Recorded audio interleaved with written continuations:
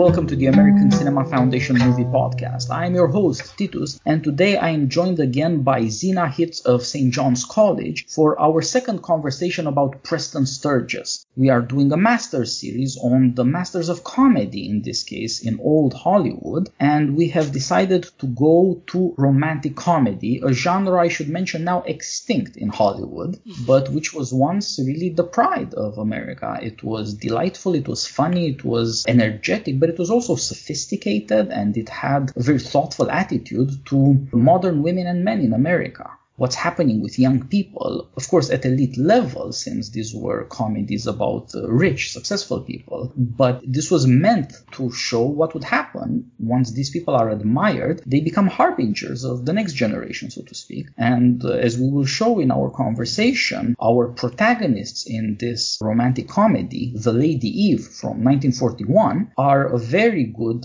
advanced view of problems with men and women that we still run into today. Thanks for joining me again, Zina. It's a delight talking to you, especially about the delightful Preston Sturges. Yes, no, it's a pleasure to be here, and I love Sturges. He's one of my number ones, so it's a pleasure to talk to you about him.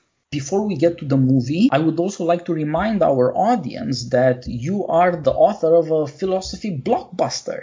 In the year 2020, the book Lost in Thought, The Hidden Pleasures of an Intellectual Life, is doing marvelously well. Amazon reassures me that in the philosophy sections it dominates, and I see it reviewed everywhere, from the Wall Street Journal to National Review to everywhere else in the academic press, glowingly, sometimes I have to say blushingly, by my friends, and it gives me no small pleasure as a friend and an admirer and a well-wisher to see you get some of the success you so richly deserve. Well, thank you. Thank you. Now I will just briefly run us through the plot before we get to talking. The Lady Eve is the story of two young, strange Americans, but somehow very recognizable as the first interesting thing about them. Barbara Stanwyck plays Eugenia, and Henry Fonda plays Charles. They meet on a boat where the first half of the movie takes place. He is returning from the Amazon, where he spent a year doing zoological research. He is an ophiologist, an expert on snakes. And she is a card sharp, daughter of a card sharp, played by the great character actor Charlie Coburn. And everybody knows this ocean liner stopped to pick up a man of such importance that an ocean liner would stop to pick him up. And so everybody wants to throw their daughters at him in hopes of landing this ale fortune. He is the heir of an American industrialist. Despite all the brouhaha, it turns out to be this young woman who seduces him and is strangely enough seduced by him in turn. She is witty, modern, very independent, beautiful, incredibly shameless. She is the goddess Aphrodite.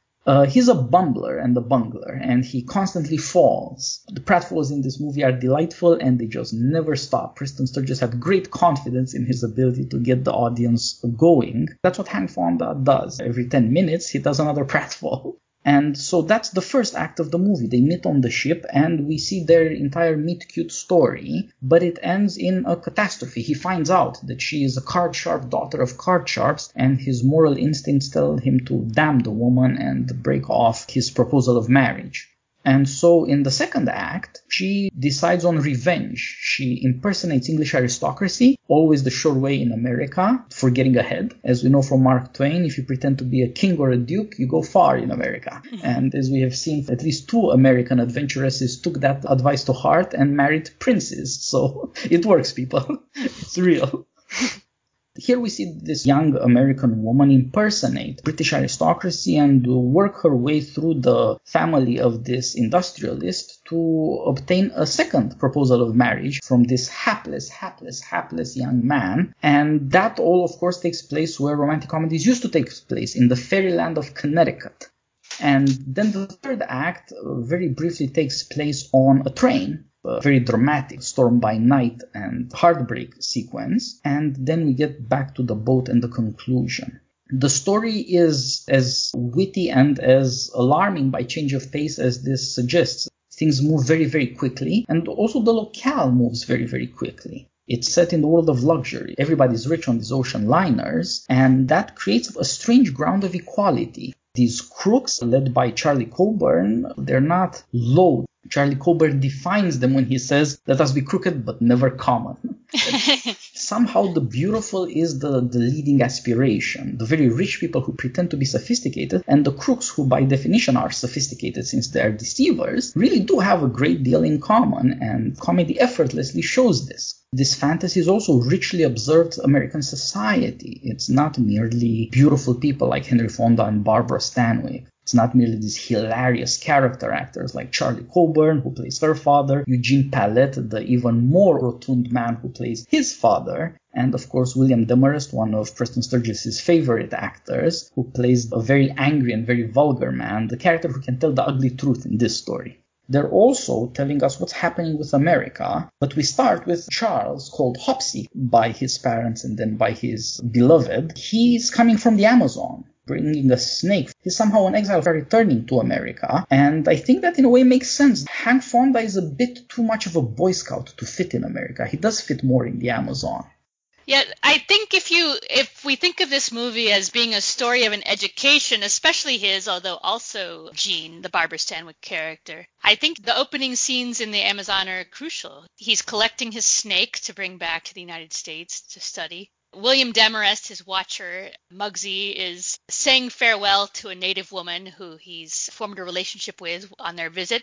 But they tease him as he's leaving, careful of the broads, he said, "Oh, no, only snakes for me." So he loves the Amazon. He would stay there for the rest of his life, talking about snakes with knowledgeable people. So he lives in this kind of retreat from the world, in the wilderness, in an imaginary world of nature, where knowledge is all that matters. And then he gets onto this boat, which is the beginning of an encounter with the world that he's been hiding from.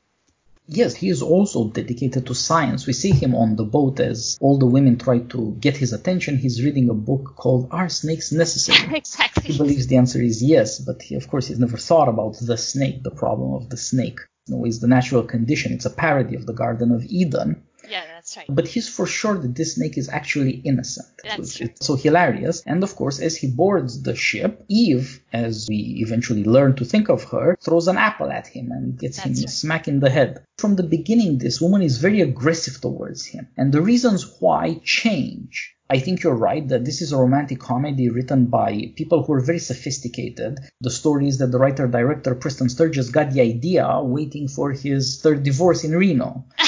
And he knew whereof he was speaking, even though he was not very good at doing these things. All romantic comedy has to be an education for love and for adulthood at the same time. These people are serious both about love's dangers and love's promises, both about marriage and divorce. It happens in all these impressive comedies from the 30s and 40s in old Hollywood. It is an education, but it is also strangely a reenactment of childhood. Now, he's very childish, but so is she in certain ways. She starts with this childish gesture of throwing an apple at his head. Maybe this is a rational jealousy. Since she and her father are such clever people, why don't they have the money and get the attention? And instead, this simpleton and his simpleton father, just because they made this beer, now they're millionaires. And they get all this attention and everybody admires them. And we have to say that the poet is firmly on the side of the crooks, with whom he feels a great sympathy. They too put on plays and stage and act things. And indeed, Preston Sturges' claim to aristocracy was strictly storytelling, this other side of America. And in the movies, at least, it can get justice. But you see in it also an ugly side. There's an aggression towards this man. The woman first throws an apple at him and then trips him. It's a pratfall that introduces them, and of course after she trips him and he falls over a waiter, it's her shouting at him, "Look what you've done to me." That's the wit and the shamelessness of the woman, and she's just extraordinary. There is something educational even in this aggression, since it is really and truly the case that this man should be paying attention to her, but he isn't, and she has to attract his attention in an unorthodox fashion.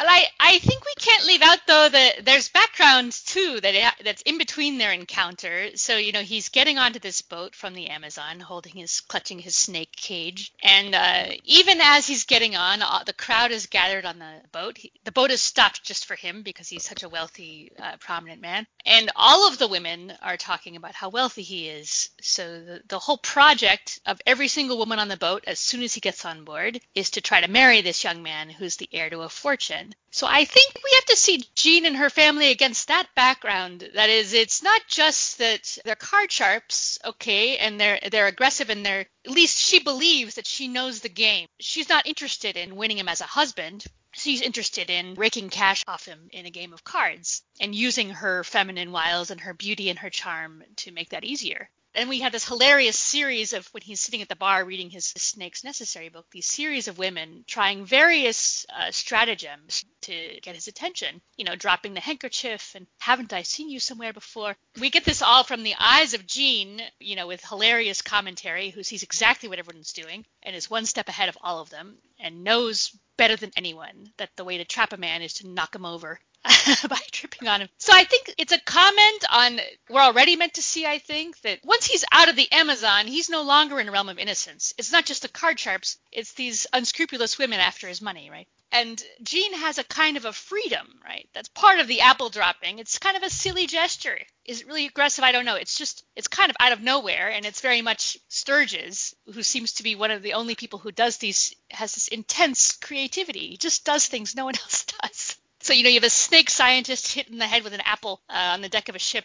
It's not something you've seen before or since, I don't think. So anyway, that's all just part of the lead up to this moment of her very deliberate, very skilled seduction of him, so to speak, or, winning of him over in order to win money from him. It's against the background of, this man's no longer a scientist. He's a man with a lot of money, and the purpose of society is to try to get him married so that someone can skin the money off him.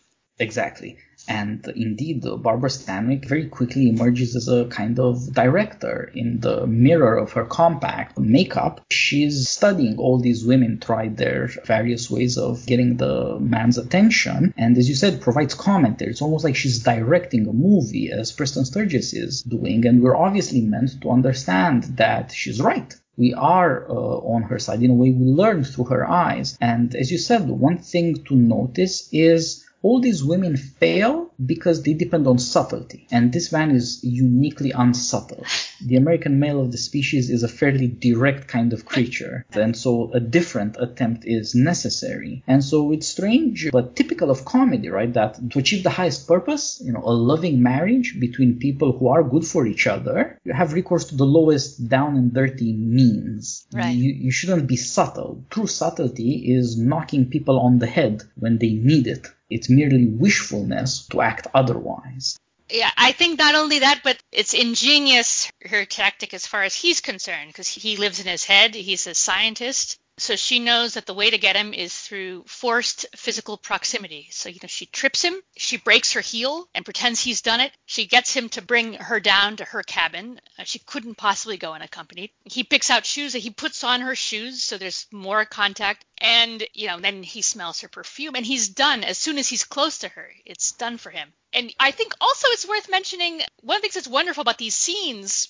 when she forces him into physical proximity, they're very intense. They're very erotic, similar to the, I think, famous scene in It's a Wonderful Life, when Jimmy Stewart's clutching Donna Reed by the telephone. And you realize how much is lost in Hollywood going over the top with physical contact, and how much tension can be generated just by the man and the woman being very near to each other and very evidently profoundly attracted. So it's one of the great erotic scenes in Hollywood, I think, similar to that one from It's a Wonderful Life. Yeah, conveying the charms of Barbara Stanwyck is not a particularly difficult thing, but it has never been done better precisely because here you see everything up to and including the perfume that it makes him silly. And you get a sense of the effect women have on men. Its power comes from how direct it is. Part of that is shamelessness. This young woman begins by thinking that this brilliant plan of hers, so easily, effortlessly executed, she can love herself for how good she is at forcing men to fall in love with her. In a man's world, she is effortlessly capable of turning their heads. She sees how childish men really can be. And at the same time, she thinks that she's absolutely in control of herself, which turns out to be a delusion.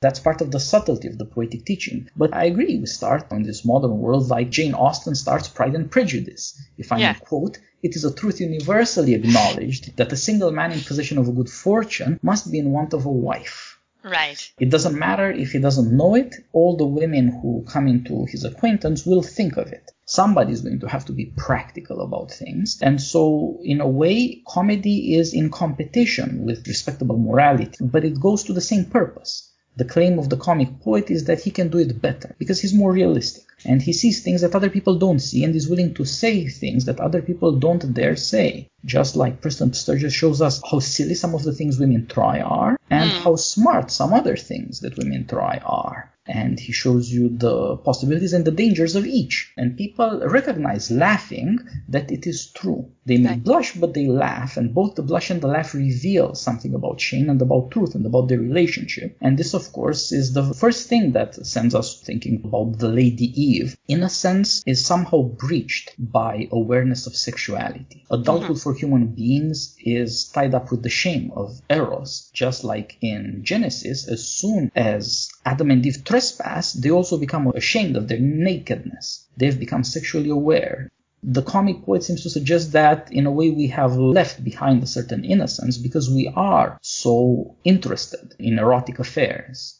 And then it's a matter of how to deal with them. But at the beginning, you have this amazing show of how a woman could be as scientific about human affairs as this man could dream of being about snakes. Indeed, he's in a position, he is a student. In the Amazon, he was assistant to a real professor. This woman could be teaching a master class about men and women.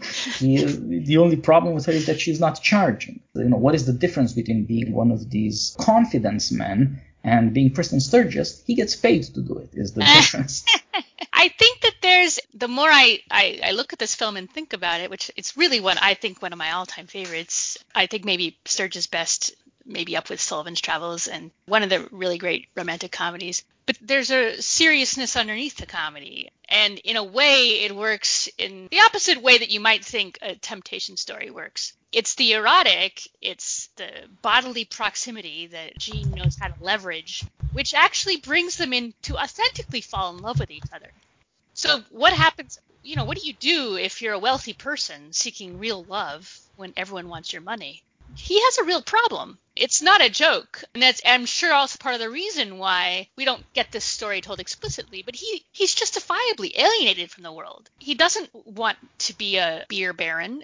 He doesn't want to be chased by women who don't care about him. He doesn't want to go to parties. He wants things that are real. He wants to understand things. So he goes on this year-long retreat to the Amazon in a way to escape the sort of crass materialism of his life. And it's very interesting, I think, that Jean, who considers herself the master of the realm of materialism, and really is, she understands mechanically exactly how this man works. She can carry this thing off without a hitch. But there is a hitch. The hitch turns out to be that his innocence, his sincerity, his openness melts her heart. So she is now no longer an objective scientist of men able to seamlessly fleece them out of their money in card games. She is now a vulnerable person to this man.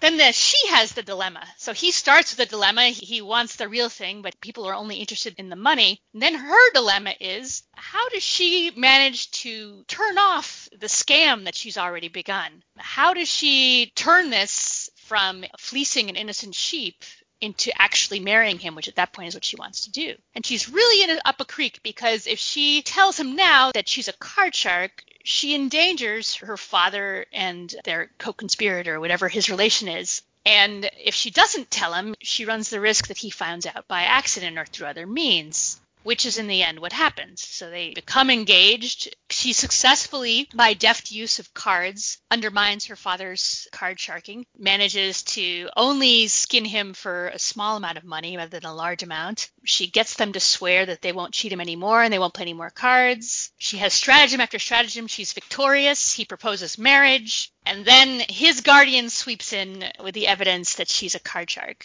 his ever suspicious guardian. And why does he have a guardian? He has a guardian to protect the cash. His well-being is merely instrumental to the fact that they don't want this kid getting taken in by sharks. So anyway, then we reach the first major crisis of the movie, which is these two people who genuinely are in love with each other, despite all odds. She can't convince him that she's honest, and he doesn't feel he can trust her. So they end on the outs. He's hurt and angry, and she is absolutely furious and longing for revenge.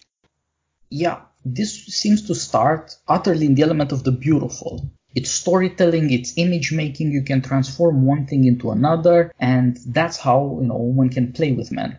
But then it turns from love to justice, and from anything like happiness to something like war, to inflicting punishments on each other, and this suddenly becomes very, very serious and very, very moral. So there are limits that this woman needs to learn that come with adult life. In a way, she was an innocent because she was always living in this world of fantasies. Since men are driven by fantasies, by their silly desires, they can easily be played with. Her excellence means that there are never any consequences. This is Barbara Stanwyck, who was magical. Yes. But in a way, it kept her a child.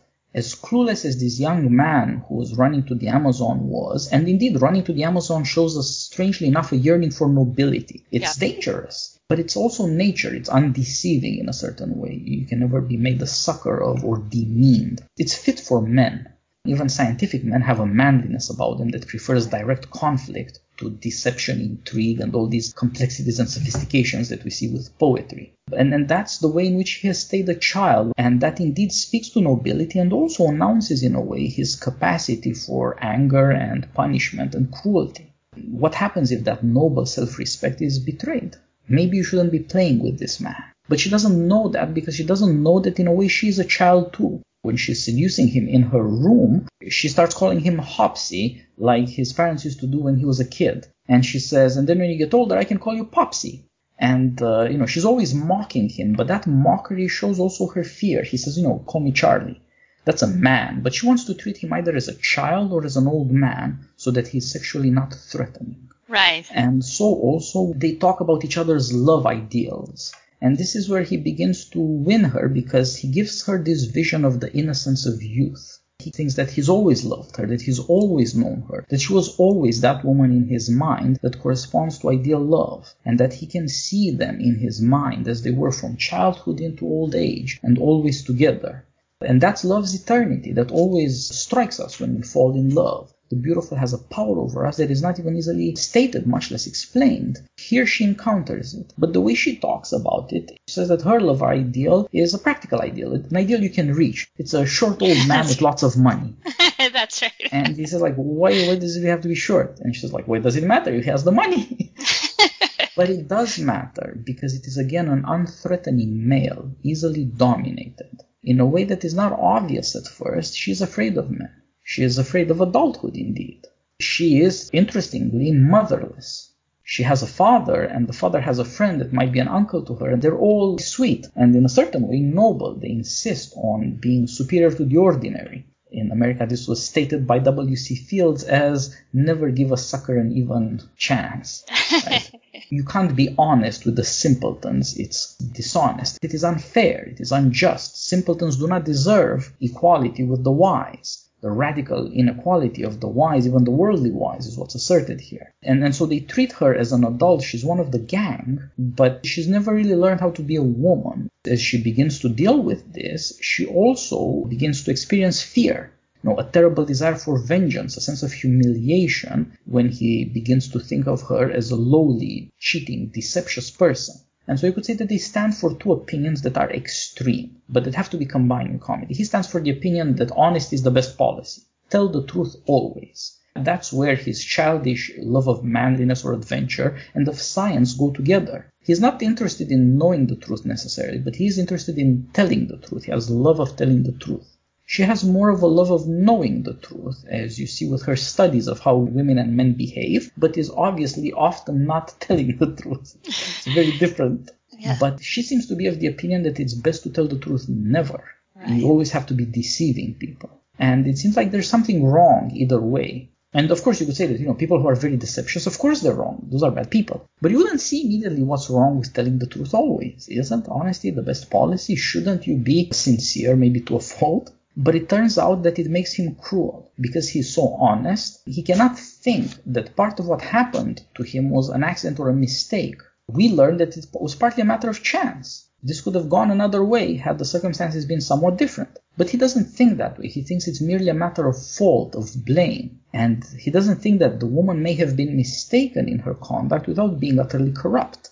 She tries to tell him in one of her more reasonable moments that the best women aren't quite as good as you might think they are, and the worst women probably aren't as bad as you might think they are. But she doesn't understand the power morality has over the soul. She thinks that the beauty of women counts, but the beauty of morality doesn't, and that men only care about morality out of hypocrisy. It's rich people who pretend to be moral, and then you take their money and therefore prove that they were lying all along. They had secret desires that they were not aware of. What they actually wanted was the favors of this delightful young woman. It is a very corrupting wisdom in a way that she has. Perhaps that's why she can fall in love with a man who is so obviously incorrupt. He has held on to his innocence and doesn't treat people badly. He has this other man, the guardian, who is always suspicious in his behalf. That's right.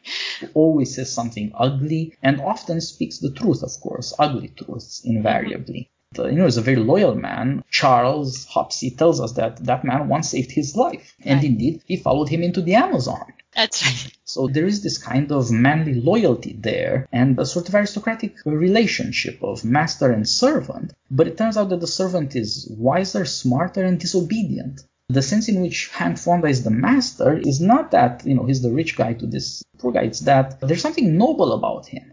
And in his ugly way, his manservant is trying to protect him from being humiliated, from being hurt, because he realizes that he's looking after a man who is an absolute simpleton morally. He has no understanding of human complexity. It's not that our bodyguard here, Muggsy, has much understanding of human complexity, but he knows one thing, that human beings are deceptious. We get these really, really funny stories about the ways he's suspicious of everybody, including the bishops. Yes. If somebody does something bad to you, that's because he's bad. And if somebody does something good to you, it's because he's preparing to do something bad later. He's always suspicious. He always has something nasty on his mind. It's kind of barking dog. Any stranger is going to get barked at. It doesn't judge whether a stranger could be good. So in these two men, the master and the servant, you see in a way the best and the worst of morality. What it would mean to always be harsh to all strangers, to always be suspicious of all people who are not already known to you and to whom you are not bound. Anybody unknown to you cannot be a good person or indeed truly human. And on the other hand, this other idealistic version where you could treat anybody well because you're simply not smart enough to be suspicious. Right. So very beautifully, Sturges puts this comical pair together, Hank Fonda and William Demarest, as master and servant, as the fool and wisecracking cynic. But they're both supposed to show something about American character. Why people who are very decent can also be incredibly suspicious and say very nasty things. Yeah. They do work together. They are friends, as it were, or could fit in the same person. In a way, it is a contradiction. Nobility and vulgarity are not the same thing, but in a way, they can be put together. Well, I think they also sit, when you put it that way about this pair, the constantly cynical versus the constantly innocent, and the cynic being the watchdog and the innocent bumbling along with the help of the eyes kept in the cynical person. It puts Jean's character, it seems to me, in a certain contrast, because it shows off her particular talent, which is that she's able to distinguish. The fact that she's a card sharp and sees through everyone's strategies, she sees everyone's game, right? I mean, she also sees that Charlie Henry Fonda doesn't have a game, that he's innocent. And she's able to understand that now is the time to switch from cheating to being real. So she wants to turn the illusion into reality. The way in which I think she really is naive is shown in the conversation with her father, who, of course, being older is wiser, who points out to her that people like them aren't allowed out of their social class. You're not allowed to move from being a card sharp, a cheater, a criminal, to being the wife of one of the richest men in the country. That's not a move you can make. But she's so confident in all of her talents, she thinks that she can do this. But she's foiled. So she comes up against what you're rightly diagnosed is the weak spot of Charlie, namely that he's so unused to deception, so unused to human evil, that he can't see her for who she is. That is, he can't even see that she has actually performed an elaborate drama to prove to him that she's for real, because she keeps her father relentlessly from cheating him. When her back is turned and he gets $25,000 out of him, she gets him to tear up the check.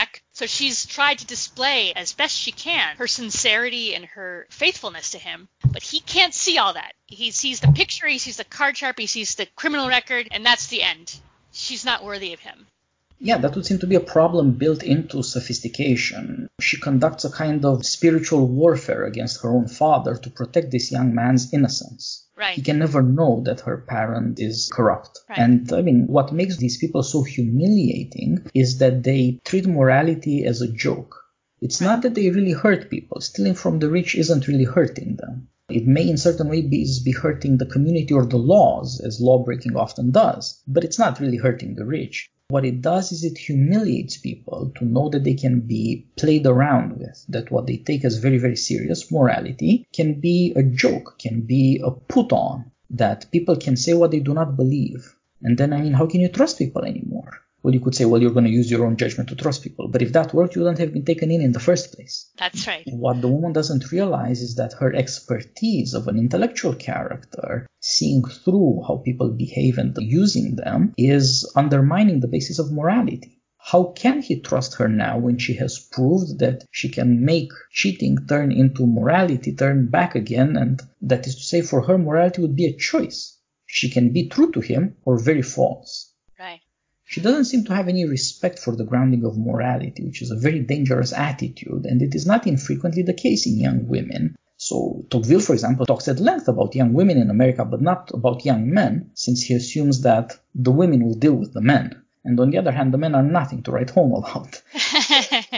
He says that young women in America have something of an art of flirting. It gives them conversation, it gives them pleasure, entertainment, and he suggests that maybe it gives them a kind of knowledge. They get to know what people are like, adulthood, men, and the future state of marriage, but without ever putting themselves at risk. Yes, the great education of this poor hapless Hopsy, Charlie, the beer baron's son. You know, they part acrimoniously. She's spoken to him, made herself utterly vulnerable to him, and he's rejected her. She's raring for revenge, and he sort of goes back home. And we get this, first of all, I guess, a short scene where we're introduced to the third con man, who is living in Charlie's hometown and card sharpening the locals, pretending to be an English aristocrat. So she decides to come as his niece, disguised under a new name, Eve Sidgwick, who's meant to be some kind of a duchess. I can't quite remember her real title in England, is about to come to the beer baron, the Pikes, for dinner. And then you get, it seems to me, one of the best scenes of physical comedy in maybe all of cinema ever. It starts with old Mr. Pike eating breakfast, and it goes straight up through the dinner. One hilarious, inventive scene after another. Henry Fonda has to go through 3 dinner suits. He's constantly tripping, falling, getting food poured on him. William Demarest as Muggsy is convinced instantly that this is the same dame. You know, this Eve is in fact the woman from the boat. So he's peering around every corner, crawling on the outside the window, staring at her, serving food at the dinner table, staring at her, to prove to himself that she's the same person, and then to try to persuade him. And of course, he's never persuaded that she's the same person. As where the movie ends, in fact, without us knowing that he's figured out that they're the same woman. But we have Barbara Stanwyck, Jean, entering fully into the fullest deception that she can manage. So she's an aristocrat. She's going to seduce him as a member of his own class, or maybe a superior social class. So he's just a vulgar American money guy. She has the breeding, and she's going to do him in as only aristocrats do. So she has a plan for him. And the second part of the movie is very accelerated. There's this long slapstick scene, but then it culminates in their marriage and her final trick on him, which completes his education. You know, we start this second part of the story. She's the lowest of the low. He humiliates her. You know, these are con men. You know, they keep photos of such people on ships to throw them out should there be complaints. They don't deserve to be there with the moneyed set. And she emerges as the highest. As low as she was, as high she exalts herself to be something that indeed can impose on Americans. English aristocracy. More moralistic than the most moralistic Americans. Tyranny of the beautiful in another way. It's not actors, it's aristocrats this time around. But again, she's these beautiful costumes that culminate in this beautiful wedding gown designed by Edith Head, who was the most important costume designer in Hollywood for decades. This launched a craze in America. Women wanted that Lady Eve dress. So in this new guise, she pretends to be all of kindness and continuously humiliates this man to prove to herself what a fool he is, and worse, to ruin him morally. All of this leads up to the stormy night on the train that is supposed to lead them to their honeymoon, where she pretends to have had an incredibly promiscuous sexual life until he simply gives up and runs away and has one more pratfall in the mud in the night. That's right. And she should be very, very happy. He thought bad of her, so she forced him to think very highly and then very bad of her, so that he could be involved in such an ugliness that he would never forget, so that he could never trust again. Her desire for vengeance is almost as strong as her desire for this man. And it takes that satisfaction, which is a kind of equality. He hurt her, so she has to hurt him back. That's necessary for her satisfaction, because America is the land of equality. She can't, suffer the slings and arrows of outrageous fortune and still be a good wife. She has to get even first. But when she does, she realizes what a terrible thing justice can be, because she has nothing in her life now. So she goes from this vengeful impulse back to her loving nature. And it seems she has to learn that she doesn't want the kind of independence or equality that comes with getting even, with punishing people who have treated you badly. Indeed, in a way, these criminals who say, as Charlie Coburn says, let us be crooked but never common, they mean that in a way America has done them wrong. They deserve well, but the country won't recognize it. In a way, they're only taking what's really theirs when they steal, and they prove it by conning people, that is to say, getting people to give them the money. Right, they're not thieves, they're confidence men. But she realizes that that's not what she wants, that sort of revenge for being demeaned by American society. What she wants is this man's love, and in a way because they're both outcasts from American society. And so this is why the end of the movie has to be, he's seen enough of America, he's running away. He wants to go back to the Amazon where these sorts of dramatic things never happen. Nobody's going to break your heart. Better to risk death than heartbreak. There's kind of nobility, but also kind of cowardice in that. And in a way, she is more courageous than he is. She's more willing to deal with life's moral complexities. And so it's she who has to chase after him at the end. But he's very willing to take her back. He's desperate, in fact, in a way for her. He had longed for her, he realizes when he sees her, but couldn't have said so, couldn't have dared. And they fall over each other and they fall in love again. But he doesn't realize that this woman and that woman are the same. And this is the comedic impossibility. All comedy requires a certain impossibility on which everything is perched. Right. Because it's the only way to reveal certain truths in such a way that they lead to a conclusion. It is necessary that these two things be separated in his mind, that he can learn that the second woman was wrong and terrible so that he can go back to the first woman. It was necessary, that is, in a way, for that ideal of a pure aristocratic beauty to be trampled, for him to be able to really love this other woman who is more like him, more American. Not all that pure, not all that elevated. His moral vision was asking too much. And she wants to confess to him, but he doesn't want her confession. He says, just keep it to yourself, whatever you know. There are certain things American women should know and deal with, but quietly. Right. It's so funny. I guess we were talking about this just before we started recording, but it's evident that he is educated by what happens in the movie. It's a little more subtle than she is.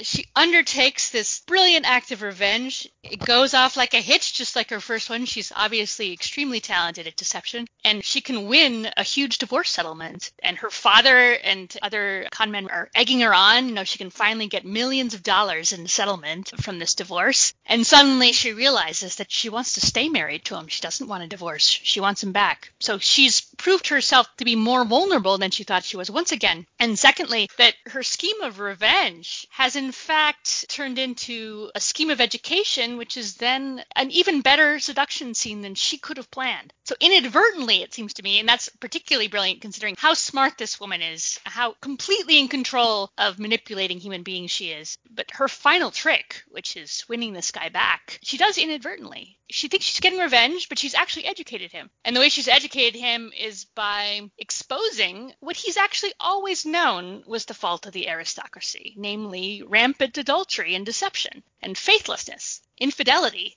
And this turns out to be 1,000 times worse than being the daughter of a card shark. His moral perspective is broadened. He knows what it might mean to be really deceived in the core of your being, to trust that someone's love is real when it really isn't.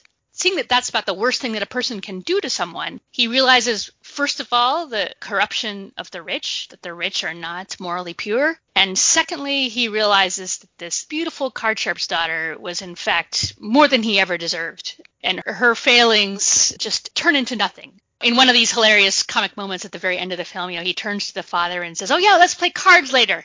He's happy to be cheated out of money for cards if he can have this woman that he loves. So anyway, it's very, I think, like most of Sturges, honestly touching. It's a beautiful story. And, fantastical, but you want it to be true, because you want it to be true that somehow true love and honesty and basic worthiness should be more important than how much money you make or whether you're in the right social class. So there's a kind of American dream that's in the background. Love and sincerity can overcome any social obstacle. And Sturges knows right where to get us, and he does. He gets us. Yeah, so in a way it seems that the problem for Sturges is to make room for comedy in America. He says that the problem with Americans is that they're way too enamored of the English, of the aristocracy, of the manners, of the costumes, and they don't understand how ugly and wicked that could be. He's in a competition with this kind of sophistication, and he uses American morality against the English or continental old world sophistication that these aristocrats were up to. And he plays to American egalitarianism, and he says that actually American egalitarianism turns out to need not the added benefits or the correction or the ennoblement of aristocracy, but the correction and in a way the ennoblement of comedy, which is noble because it tells you what's really good, and it doesn't let you be deceived by the beautiful. So in a way, Preston Sturges is like the ugly William Demarest, always telling the ugly truth. But of course, it's the ugly truth tied with certain natural pleasures, love and marriage, of course, above all. And that's partly a statement on the future of America. In a way, you've got two options. You could worship glamour, this sort of notion of celebrity. She's the guest at this party of the rich and everybody's slavishly around her. But you could do something else. You could look for a more friendly form of love. The woman really does wish in a certain way to be equals with him, even though she is intellectually his superior. And partly it's because he's morally her superior. She is closer to corruption than he is, and she is given to more extravagant vengeance, for example. In a way, he can put behind feeling deceived, but she cannot. It's morally more decent than her, and she appreciates that. In a way, she realizes that you need this in life. You cannot go through life one deception after another. Comedy also needs this moral seriousness. It cannot be merely supposing impossibilities and making fun of things. It has to reveal fundamental moral truths and help make them effective. The claim of morality is that love will work if you're not entirely too deceived or too stupid. You should be disillusioned about the beautiful in a certain way so that you can appreciate the beautiful in another way. Less glamour worship and more respect for, these sorts of natural talents like this woman possesses. But, realistically speaking, they had better come with some beauty. Marriage involves that. It is one of the things about it is, she is one of the greats among the greats, and I think she's really at her pinnacle in this film, in terms of getting the writing and the filming that she deserves as an actress. It's so interesting I was just trying to think about what it would be like if this story took a tragic turn rather than a comic one. It seems like the tragic turn, and if I had more presence of mind just at the moment, I'm sure I could think of examples, but it would be, that both of these characters are at the beginning of the film really trapped. Neither of them knows that they're trapped, but they are. He's trapped by his money. He'll never be able to find someone who sincerely loves him, who doesn't care about the money. And she's trapped by being a criminal, and in the class of criminals, which means that she'll never be able to, she can only pull scams. She can't ever sincerely and openly pursue what she wants. She's removed permanently from respectable society by this, in a way, as you say, a harmless criminal past. She, tricks rich people into giving her money in card games. So about the most benign form of Robin Hood behavior that you could imagine. So, it seems to me it raises a question when we think about all of these rags to riches stories, and this is one of them. What are the conditions whereby we can escape these traps? Not just the trap of being poor and being a criminal, but also the trap of being rich and, frankly, in your own version of a crime world, right? I mean, what has his father done that's so noble? It's not as if he's won his money through heroic deeds. I mean, he's run a fine brewery. So we have to find a way to get our humanity in its fullness, despite these really, in a different film, very tragic economic conditions. you're trapped and instrumentalized and unable to love sincerely and openly, no matter where you are in a social ladder.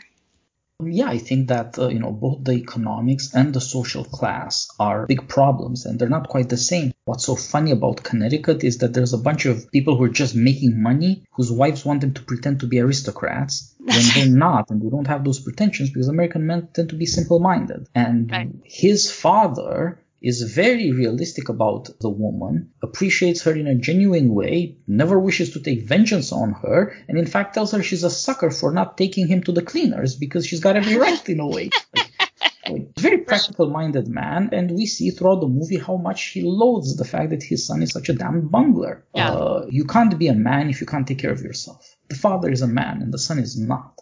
See, I don't know, because I think of those scenes when he's waiting for his breakfast, and he's extremely childish, it seems to me. Oh, yes, that's certainly true. It's him, sort of banging his hands on the table. Yes, but it's because he's been trapped in a circus of aristocracy, right? We see throughout the day all these people, they're polishing brass and silver, running around with expensive cakes and all sorts of ideas. A piano tuner comes to the house. That's not what he wants. He was trapped by success into a life where he has to put on a show. He has to learn on the phone that he's giving a party and at what hour, because the wife is too busy organizing the social life to let him in on it. And I mean, how would she let him in on it? He's a simpleton who enjoys his life and doesn't want these pretenses of sophistication. He doesn't need aristocracy for dinner. He's one of the people who like dinner instead. That's right. No, he's a big guy, right? So we're given the impression that he's a bit of a glut. He's a food person, and sex, because he also loves the beautiful young woman who's come to talk to him. He's a more primal figure, perhaps. Exactly. And those are more natural pleasures than, the pleasures of sophisticated social class status games. Right. And so he's reduced there, trapped in the beautiful when all he wants is the simple good things in life. Yeah, that's right. That's right. He's got all this beautiful silverware around him, but can't eat it. Right.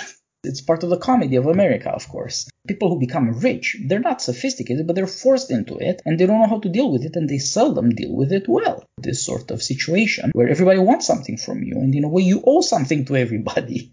And your own, everything that's in need of yours, so your desire, for instance, for more social respectability through friendship with the aristocracy just opens you up to fraud, right? So they're not even paying much attention as to whether these aristocrats who are coming to their party and whose cake is being decorated with the great seal of the house, in this comic scene, they're not concerned that these people are actually just people trying to skin them for a little bit of money. So whatever they need, it becomes a vulnerability whereby someone comes in to try to cheat them.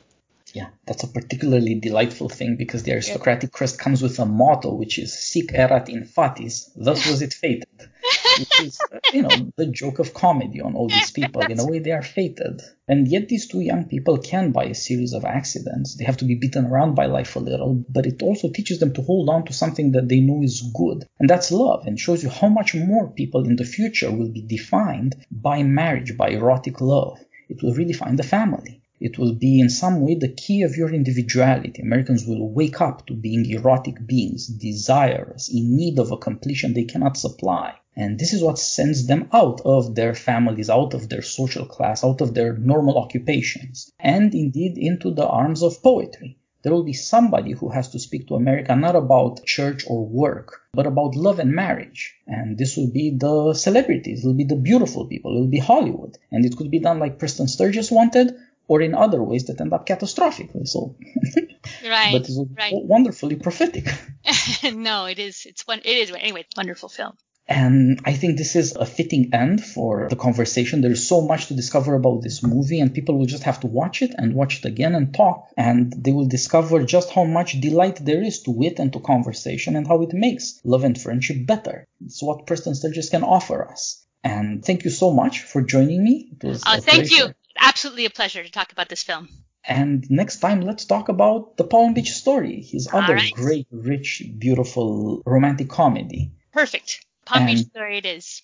Meanwhile, all the best. And people, remember, you can just go anywhere you buy books and go buy Zena Hitz's Lost in Thought. This is the wonderful summer read that you might not have heard of yet, but you should buy and read. Lost in Thought, The Hidden Pleasures of an Intellectual Life.